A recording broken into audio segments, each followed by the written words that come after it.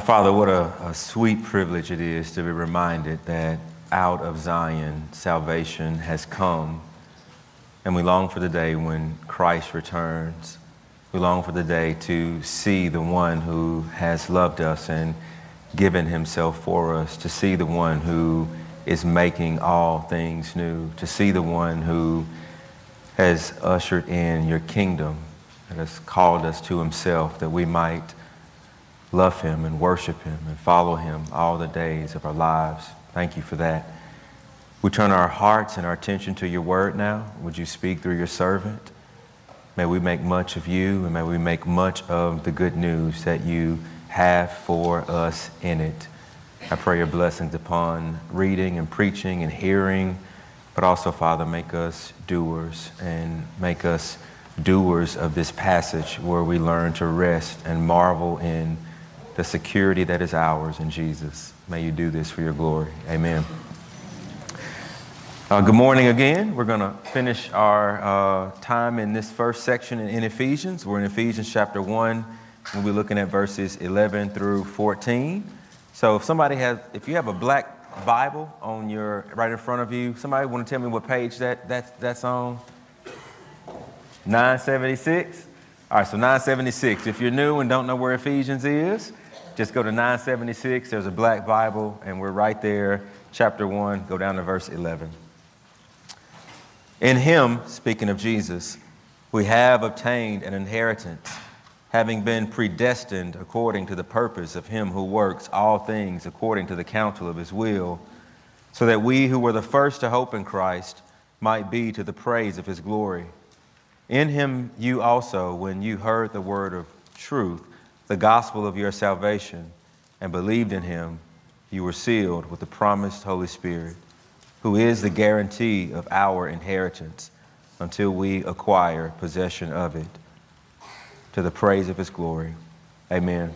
When I was growing up, it was not uncommon for me to see my grandmother, for example, who pretty much took anybody in. I mean, if you fell on hard times, your fault. If it's not your fault. Had a cousin who got pregnant when she was 15, and I could tell you countless stories of people just kind of knew. You go to grandmother's house. If you fall on hard times, that's where you go. And my grandmother kept an open door. It didn't matter what time. It didn't matter what you did. You were always welcomed in her home. And I think that's part of the reason why it spilled over into our own family. That when I was growing up, we had two cousins and one of my best friends that at different points in my childhood, they all lived with us, right? But it went a step further than that, where my mom and dad actually invited strangers in. And I think you've probably heard me talk about it here before, but we were a foster family. And my mom and dad and my Aunt Charlotte and Uncle Jesse, who were members here, who are both gone to be with the Lord, they also were foster families as well. And so we had three different teenagers staying with us at various times in my life.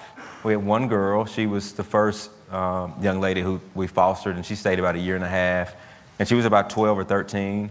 And then right after that, we got another young man. He was the same age. And finally, we had one more foster brother. And it was always a treat, right? You get a new brother or sister who comes to stay with you. And it was always mind-blowing for me as a child to watch some of the privileges that we had that I think we took for granted, right? So the privilege of walking to your refrigerator and having food in your refrigerator every single time you opened it.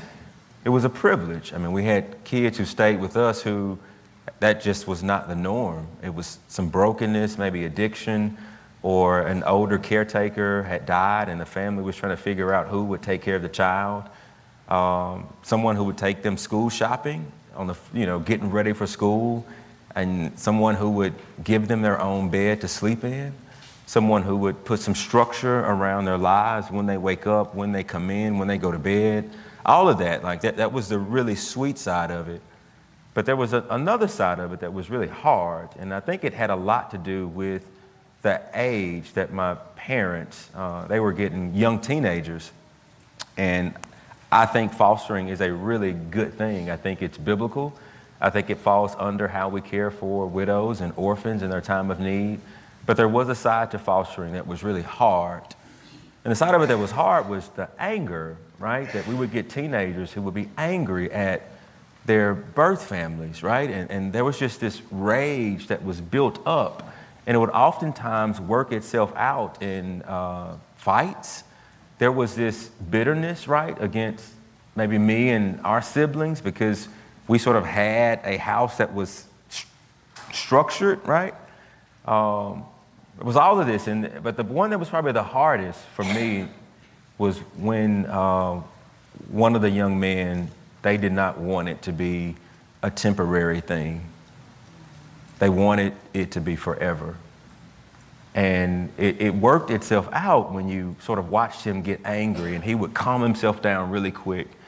It worked itself out when I think I shared with you this really big fight that I was about to get into, and he jumped in, and there was this guy teasing me and teasing him for his parents not wanting him and my family taking him in, and he just beat this guy down, right? And this was like the neighborhood bully, and I grew up, at this point we were living in the Queens out by RTS, and he just beat this guy down, and it just blew me away because he would let me beat him up. So I knew he could, after that I'm like, man, like you could have been killing me, right?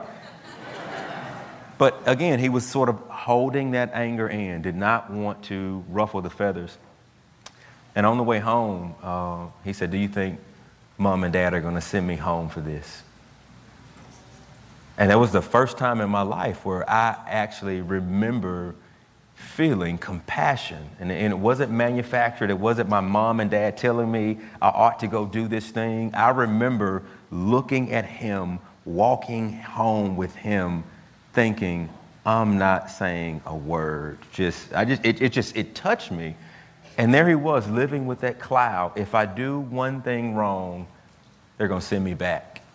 If I do one thing wrong, they're not going to want me. And he ended up going back home, and he ended up, his family got him. But that cloud, living under that cloud, I mention this because I wonder if we view our relationship with the Lord this way. That he's fostering, that he's taking us in for a season, but there is no long-term investment or commitment beyond this season. I wonder, do we live like my foster brother, that there's this imaginary line in the sand that the Lord is saying, if you cross this line, you're out of my household. You see, Paul has been talking about this theme of adoption.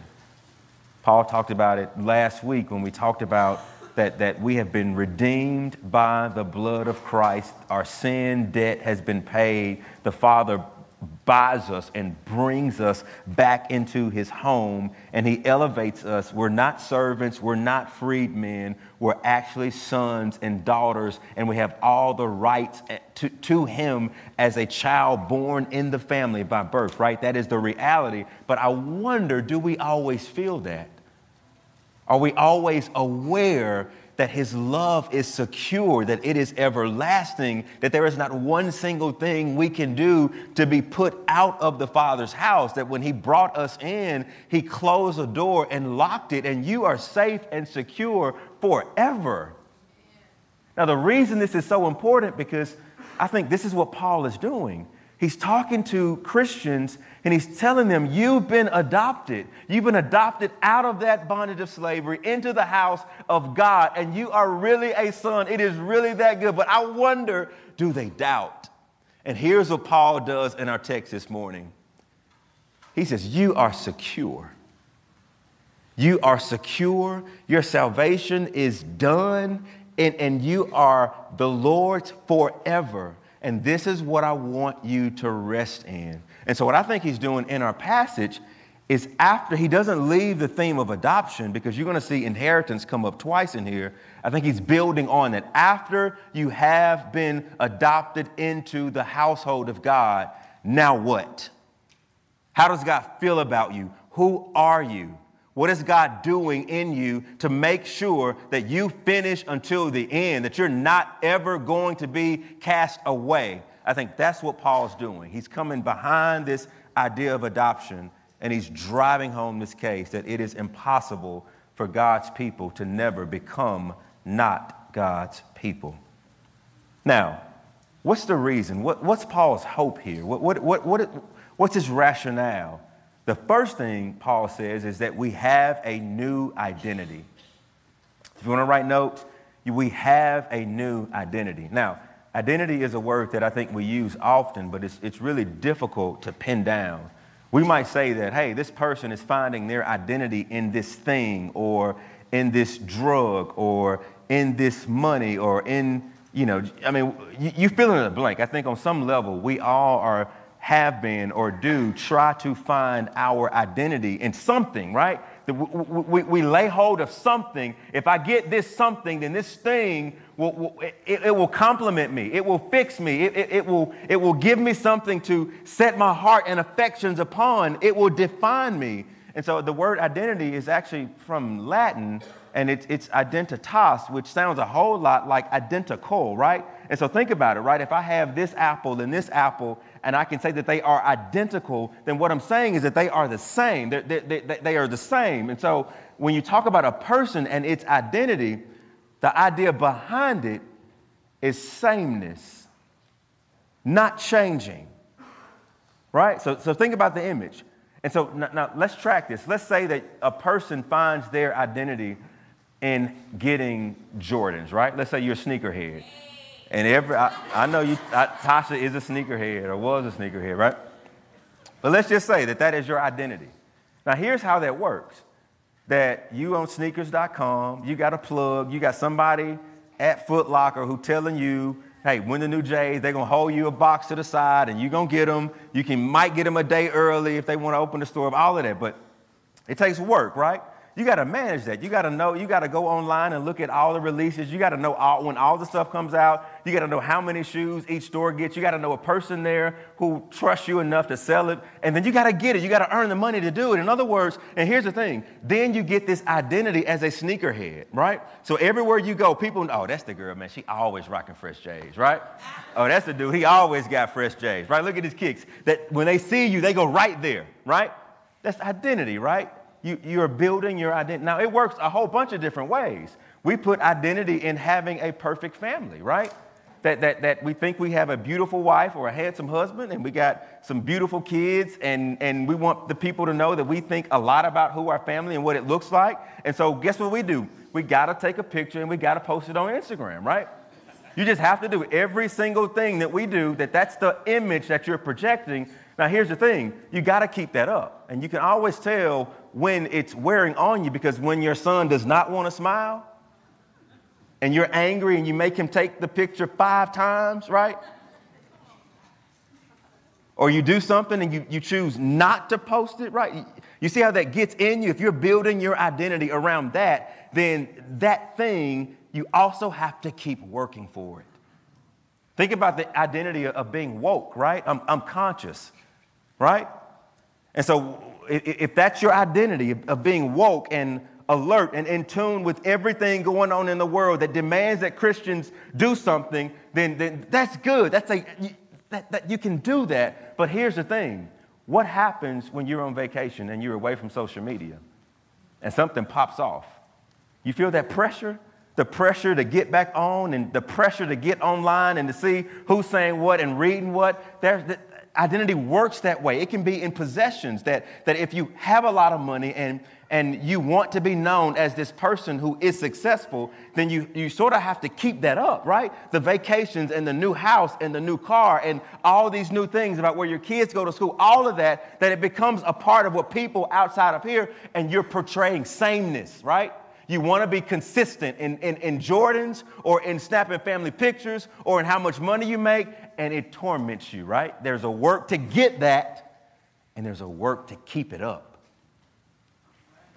It's a hard thing to do, right? Now, here's the difference. That's an earned identity. And it's damaging. And Christianity can feel a lot like this. You wake up every day with something to prove to self, to the world, to someone, to God. That this is at the core of what I would call fostering theology, right? That I'm only here for a season. I have to prove my worth. Don't ruffle the feathers. Obey. Don't lose your temper. Don't show emotion. Don't admit failure. You might be kicked out. That this is the work of trying to establish an identity. And God says there's a better way. There's a better way when God says, I will confer identity upon you. And you don't work for it. It's yours.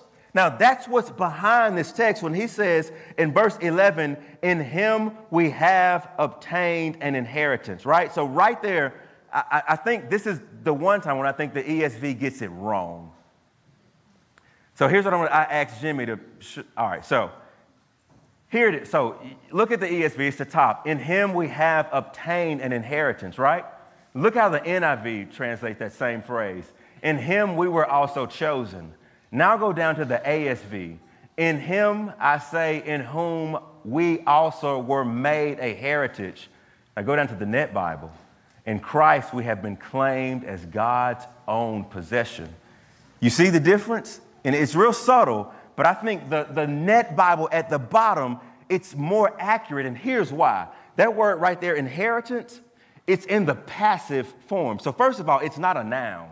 It's a verb. And so the ESV translates it like a noun, like it's something that I give you, but in actuality, it's a verb. It's a passive verb. And so you could say, hey, someone gives me an inheritance. That's passive, but that's treating that word like it's a noun. Or you could say like the Net Bible, I have become God's inheritance. I have become his chosen possession. You see, that's why in your Bibles, you see, and it's a really slight nuance, but I think it makes all the difference in the world. What Paul is saying is in him, in Jesus, we have become God's most treasured possession on the face of the planet. Now, who is the we, right? So look at the next slide. I know I'm showing you a lot, but you got to get, I think, Paul's argument. Who is the we? He says, in Christ, we have been claimed as God's own possession since we were predestined according to the one purpose of him who accomplishes all things according to the counsel of his will. Go back and see Ephesians, the second passage I preached, if you want to know about that phrase, predestined. So that we who were the first to set our hope in Christ would be to the praise of his glory. And when you heard the word of truth, the gospel of your salvation, when you believed, you were marked with the seal of the promised Holy Spirit, who is the down payment of our inheritance until we acquire possession of it. So you see right there, Paul's going back and forth. Who is the we? Who is the we? Who is the you? And who is the our and the we at the end? Here's what we know. You start in verse 12. So that we who were the first to set our hope in Christ. Paul is talking about the Jews. That if you remember Jesus' commandment to his disciples, he says, you will be my witnesses in where? Jerusalem, and then Judea, and then Samaria, and then where? The ends of the earth. That when Peter was preaching and thousands were coming to faith, who was Peter preaching to? He was not preaching to Gentiles. He says, this Jesus whom you killed, whom you crucified, that they were cut to the heart. In other words, the first to hope in Christ, it was not the Gentiles. The first to hope in Christ were the Jews. And so when Paul says that in verse 12, so that we who were the first to set our hope in Christ would be to the praise of his glory. In other words, God never forgotten Israel. He did not bypass Israel. He came and made sure that the gospel was preached in Israel, but it didn't stop in Israel. And that's why you see verse 13, and when you Gentiles in Ephesus, when you heard the word of truth, the gospel of your salvation, when you believed in Christ, you were marked. In other words, he said, we Jews, we were the first, and this is the praise of God's glory. And then you, when you heard the word of the gospel, when you heard the preaching of Jesus, you too were converted. And so who is the we in verse 11? It's Jew and Gentile.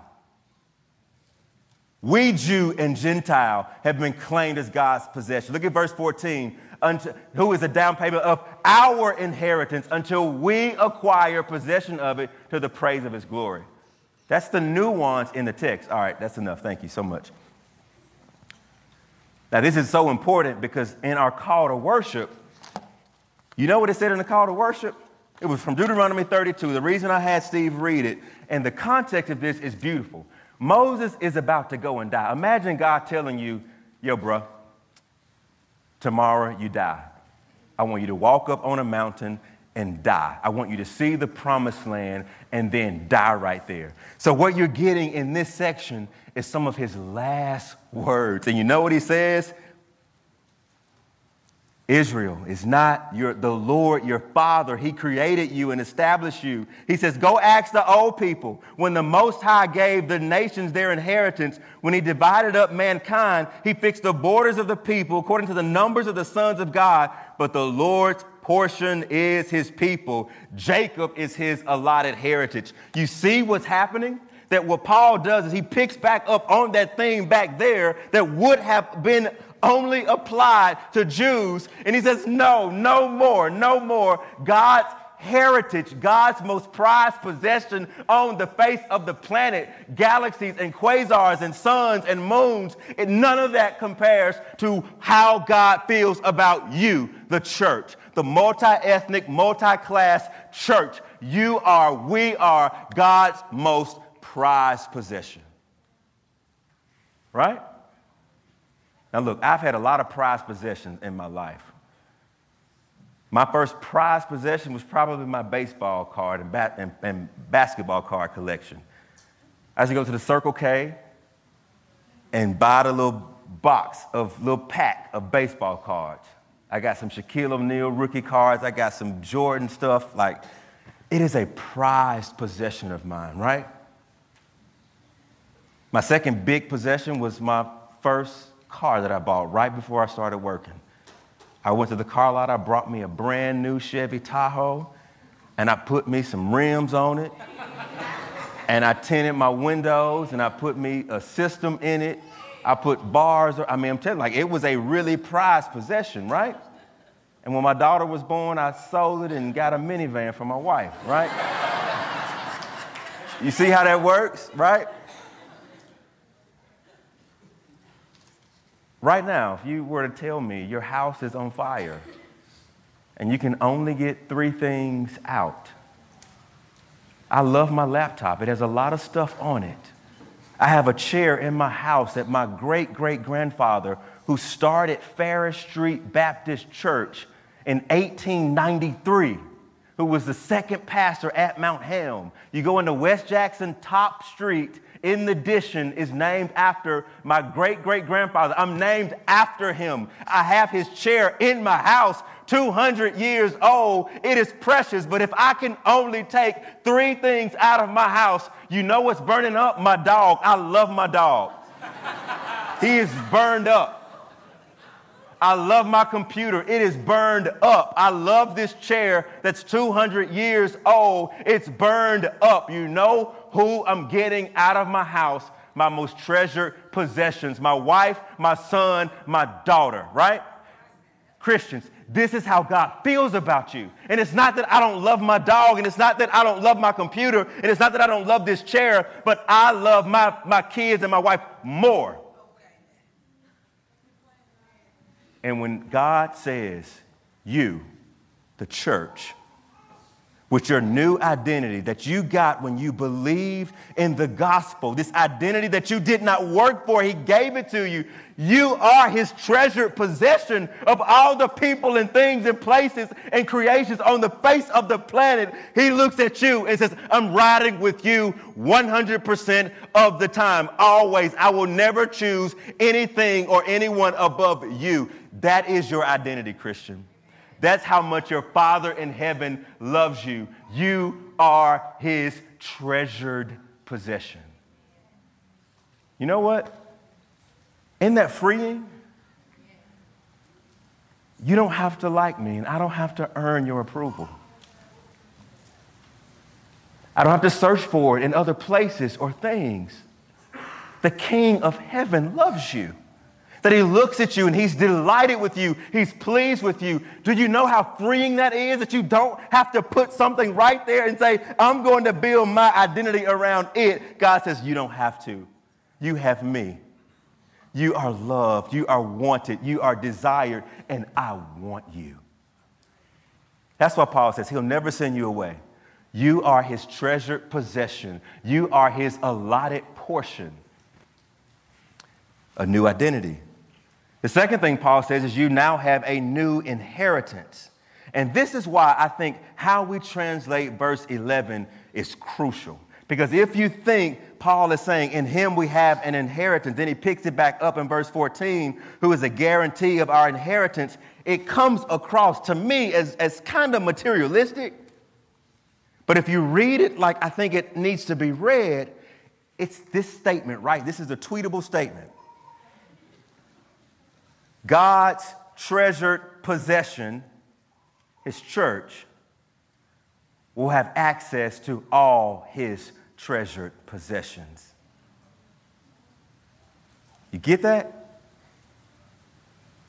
His treasured possession will have access. And I think that's what he's getting at, who is the guarantee of our inheritance that is to come. Now, this idea of inheritance, it's multicultural, right? We leave life insurance policies, trust funds, if you got them, right? Luke 15, when the younger brother went to the father, Father, can I have my portion of the inheritance, right? He would have gotten 1/3. The other older brother would have gotten 2/3. That was just kind of the way they did it.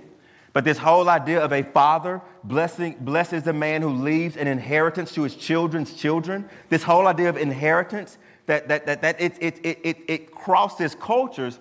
And particularly because Paul had been talking about adoption, he now picks back up the theme of inheritance. You've been adopted, and because you are sons in verse 5, you do have an inheritance in verse 14.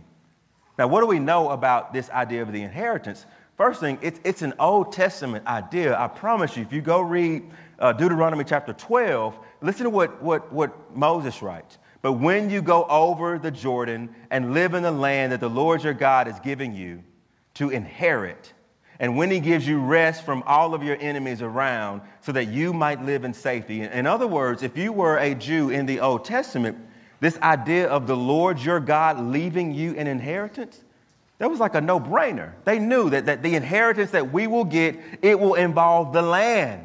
The land over there. The Lord has given us that land over there. And so what I want to do is sort of unpack how they might have understood this inheritance. And so the first part of it, it is really material.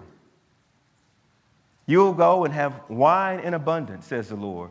You'll have vineyards that you didn't plant, says the Lord. You'll have homes that you didn't build, says the Lord. All of these things are tangible things you can touch and eat and taste and see. And so on some level, even in the Old Testament, the inheritance that Yahweh would have left them would have been material. But here's the other thing about the inheritance. It was also gracious.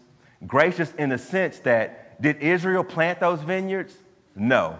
Did they build those homes? No.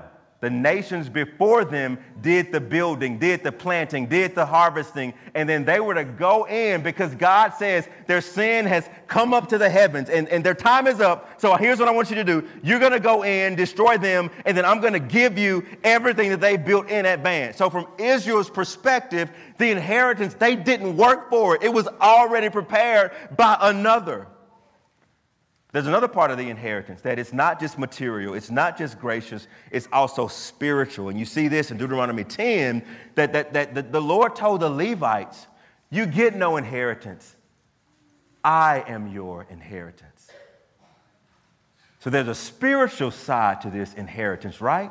That you get to behold me, you Levites. You get to work around my temple. You get to mediate and work in the temple and behold the holy things of the Lord. And so when you think about inheritance, you can't throw away Old Testament thought. It is material, it is spiritual, and it is gift. Now, Peter picks up on this same idea in 1 Peter chapter 1. He says, blessed be the God and Father of our Lord Jesus Christ. According to his great mercy, he has caused us to be born again to a living hope through the resurrection of Jesus Christ from the dead to an inheritance that is imperishable, that is undefiled, that is unfading, that is being kept for you. And so Peter is talking to Christians who have left their homes and their families. They're being persecuted. And he says, hey, don't worry about it. Don't worry about it. Just stay the course. Your Father in heaven has an inheritance for you that is way better than land. And so this inheritance, it is undefiled. Israel could defile their land with their sin. And Peter says, no, not the inheritance, that the new inheritance, the better inheritance. It is undefilable. It is unplunderable. No one can take it because God himself is guarding it, right? So you get this image that what Peter is pointing us to is something way better than the Old Testament idea of the inheritance. But Paul's talking to us. And so when he talk about the new inheritance that is now ours as believers, a part of it will be material, right? You can touch it. You can see it. You can eat. You can climb mountains, right? You can see things and sights and colors and all these things that our minds cannot we can't even think it up right now, but the new heavens and the new earth, they will be material. We won't just be spirits just kind of floating everywhere. We will have physical bodies enjoying physical things and seeing beautiful things in the new heavens and the new earth. That's a part of the inheritance. It's also a gift. That in John 14, Jesus says, let not your hearts be troubled. Believe in God, believe also in me. In my Father's house are what? Many what? Rooms. If it were not so, I would not tell you. I will go to him and I will come back and get you, and you will be with me always. Then you look at Hebrews, we long for the city whose builder and maker is man? No, God. And so somehow our Savior and Lord has gone on before us, and when we walk into the inheritance, we will walk into it in the same way that Old Testament saints walked into the promised land, except it's not built by wicked Canaanites. It's built by our righteous King. And he says, walk in and look at what I have been preparing in advance for you. It is still gracious. It is still gift. And it's also spiritual. That the reason the new heavens and the new earth and glory and heaven will be beautiful is because Jesus will be there. And we will get to see him in all of his splendor and all of his beauty. And we will get to commune with the living God, not hindered by sin. We'll get to walk in and talk with him. And so you see that the inheritance that awaits us, Christian, it's material, it's gracious, and it's spiritual. Now, why is this important? I think it's important because the order of this text is king. Here's why. God's treasured possession, right? Look at this. Those who have heard the word of truth, the gospel of salvation, and have believed in him, those persons, those people who have responded to the gospel with faith, we now get the goods of the gospel. Now, here's what often happens in our culture. It often happens. We don't want Jesus. We want what God can give. Don't talk to me about election. Don't talk to me about repenting of my sins. Don't talk to me about going to church and hearing somebody talk about this Jesus dude. Just tell me about how I can get these rims and how I can get these things and how I can get this money and this house. And Paul says you are fundamentally missing how Christianity works. Those who know God and turn from their sins, and God makes them with a new identity. You become his treasured possessions. To you, he says, I'll open it up and give it to you. But you can't get that without getting him. And so prosperity preaching, it's half truth. It's talking about the good stuff, but it's not telling you that this over here, your soul, right with the Lord, that's what you better be talking a lot about. Not just what I can get from God. He's not a genie, right? He's not that. But here's where I think we can also mess up. And we get this right. Adoption, we get it. And you know what we don't talk enough about? The new heavens and the new earth. We don't talk about the treasures that God has in store for us. We don't talk about what it means to behold Jesus face to face. We don't talk about seeing sights that nothing on this earth can compare to. And you want to know, I think one of the reasons why is because of affluence. When you have money and you have things and you have status and you can go and take this trip over there and do this and you can go over here and do this, then your appetite for what is over there, it starts to wane. And what Paul is saying is no. If you are a born again believer, I don't care what sight you go see in this life, it will not compare to the next. It will not compare. I don't know what kind of access we have to God now. It will not compare to what it awaits us. And so for us as believers, I think the call is to rest in what is coming, to be okay with being generous, to be okay with letting home values plummet, to be okay with all the things that we think we have to have in this life. He says, I'm telling you, it's going to get better. And so how then should the future glory, the future hope, the future inheritance, how then should that break into our lives right now? I'm telling you, if we got a glimpse of it, we would be more generous. If we got a glimpse of it, we would not have identity issues. I mean, not completely not have them, but I think we'd rest in our identity in Christ. Tim Keller has this analogy, this illustration that he's used several times, but he talks about the importance of hope. And he says, I want you to imagine two men or women that you put in this room, right?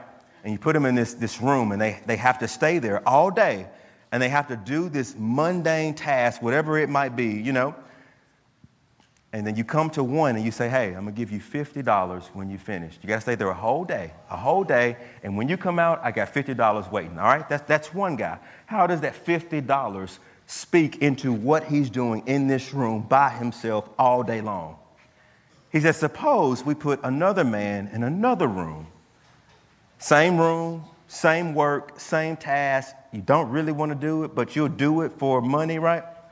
And he says, suppose this man says, I'm going to give you $1 million. Doing the same thing he's doing.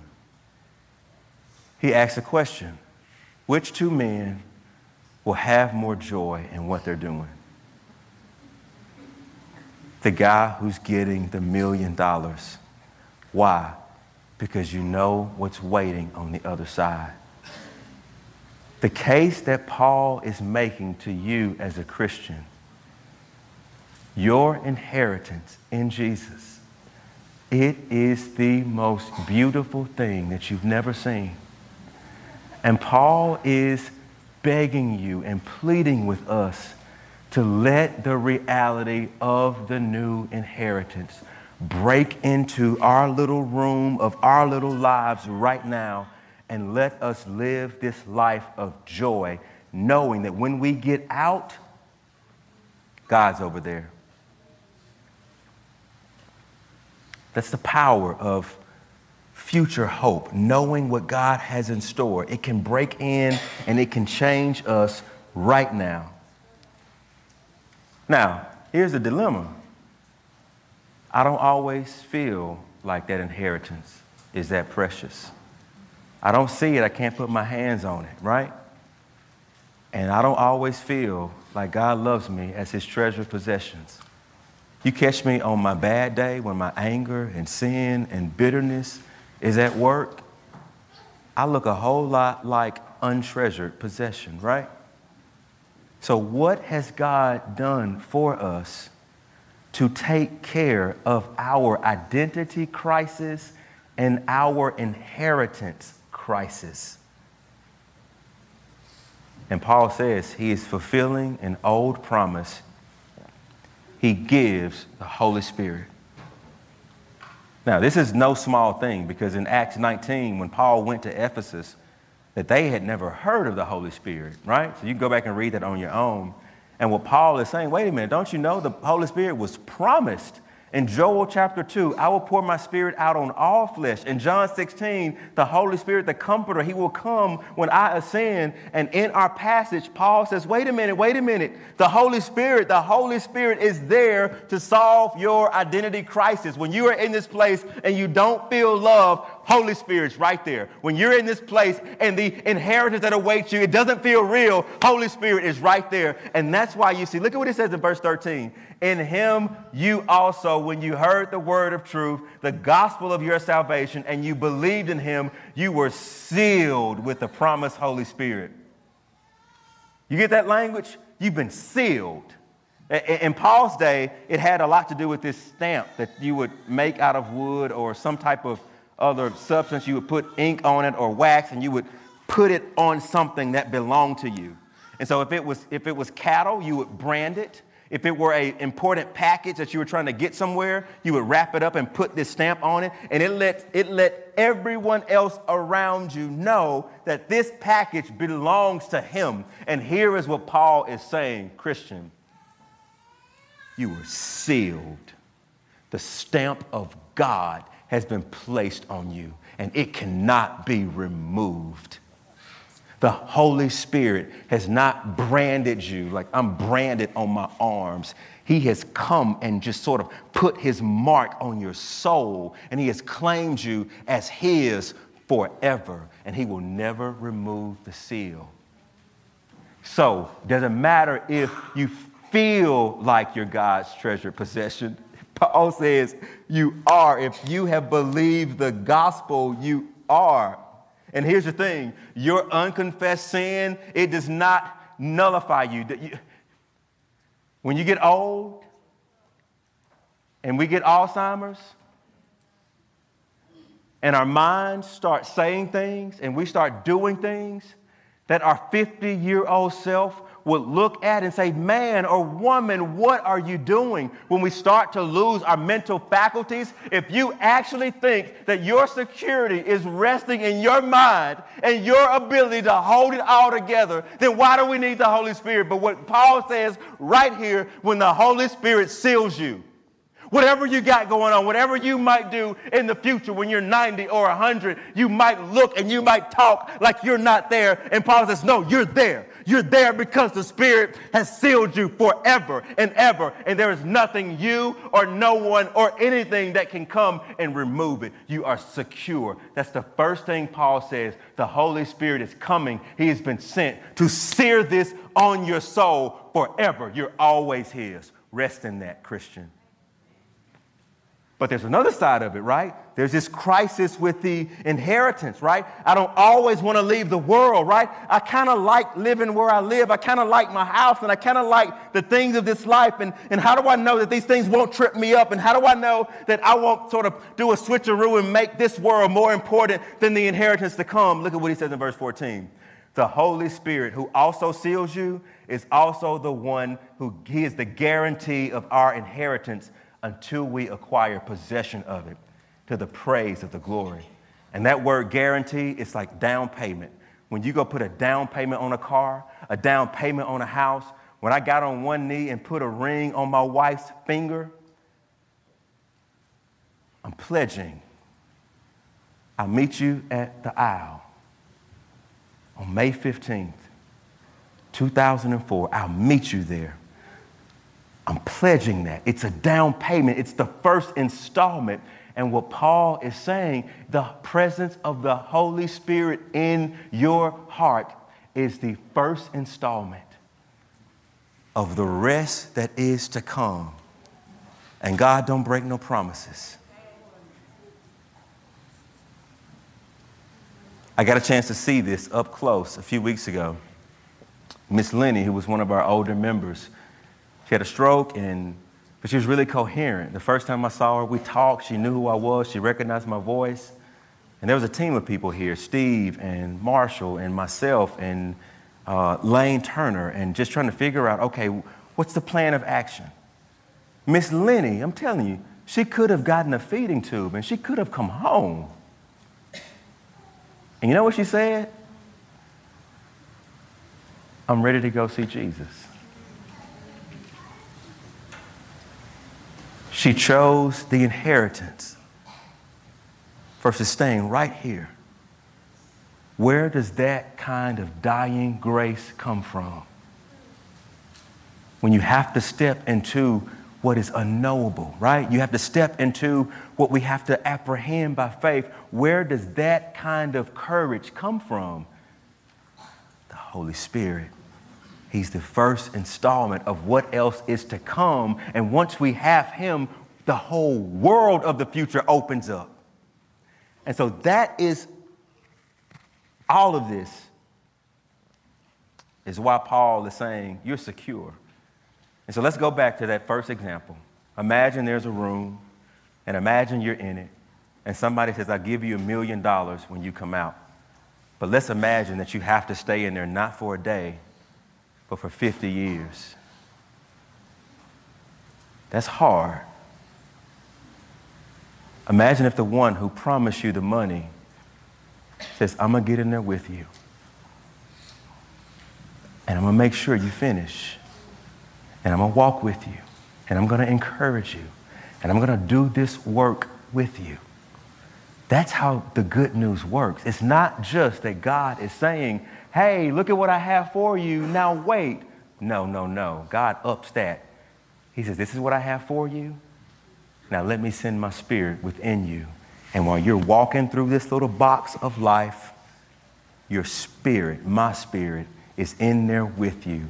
And together we will make it to the end. Rest in that. Please rest in that. You're secure in Jesus. Let's pray.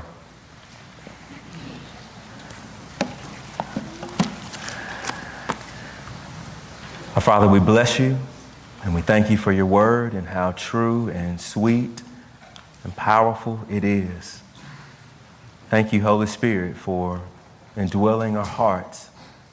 Father, I pray for those who don't know you, who might be seeking after things, who might be setting their identity around being popular or being cool or having these things. Father, I pray that you would allow them to see the futility of that you give us identity in Jesus if we would just believe and trust the hope of the gospel.